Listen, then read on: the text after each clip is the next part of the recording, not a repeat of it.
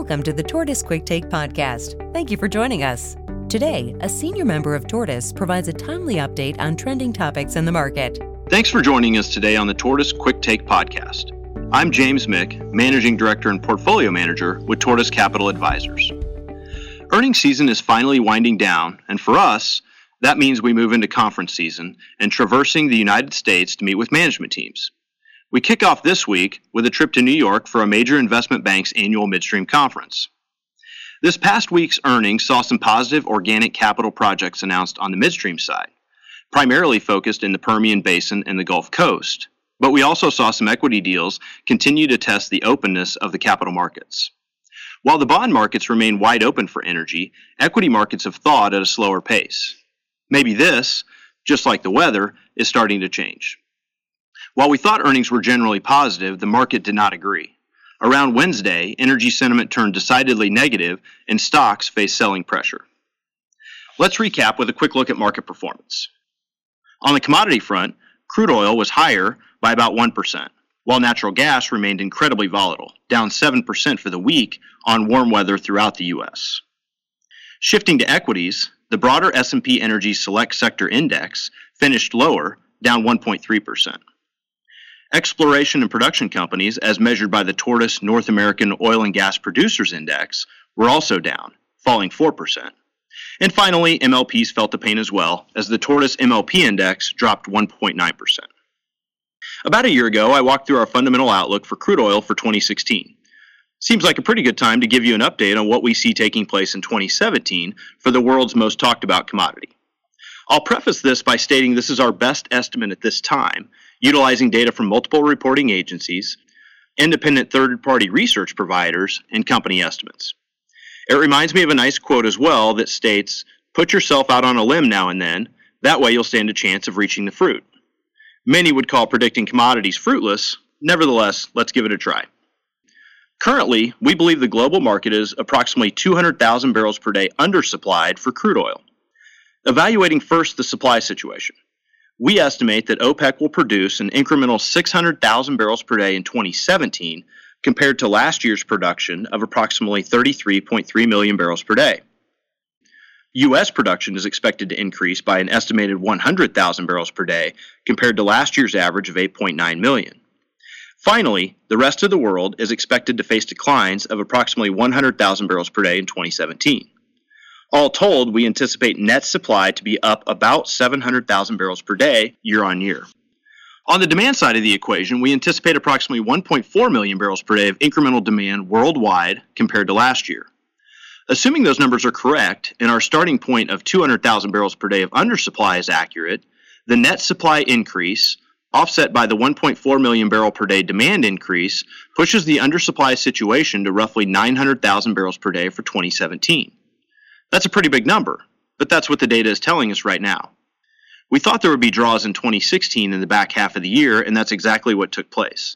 In fact, last year at this time, we predicted we would end 2016 with an undersupply situation of 100,000 barrels per day. Based on our numbers, we ended at roughly 200,000 barrels per day of undersupply. Not bad.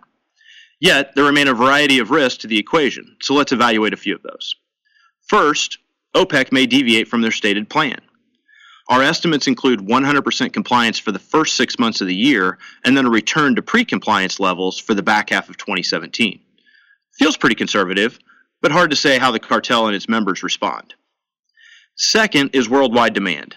We utilized an average of multiple groups to arrive at our 1.4 million barrel per day estimate, including the IEA, OPEC, EIA, independent research providers, and energy companies. The range was 1.2 to 1.6 million barrels per day. The punchline is that our 1.4 million barrel per day estimate sits squarely in the range of historical demand growth for the last 2+ decades of approximately 1 to 1.5 million barrels per day per year. A global recession clearly impacts this assumption, but that's not our base case.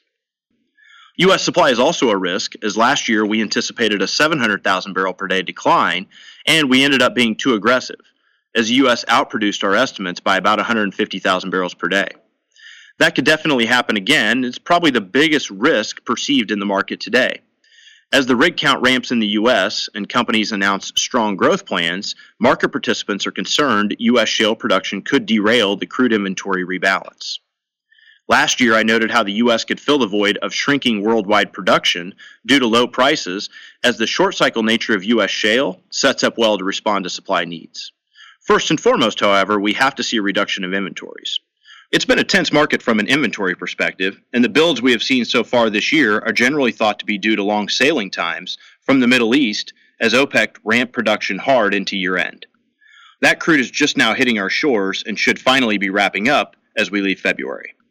We certainly hope so, as the U.S. inventory number is the most watched crude oil inventory number in the world, and lack of draws has been problematic for oil prices to push beyond the $55 level. Bottom line, the crude market is healing, but it's taking longer than most would like, specifically a stubborn U.S. inventory balance.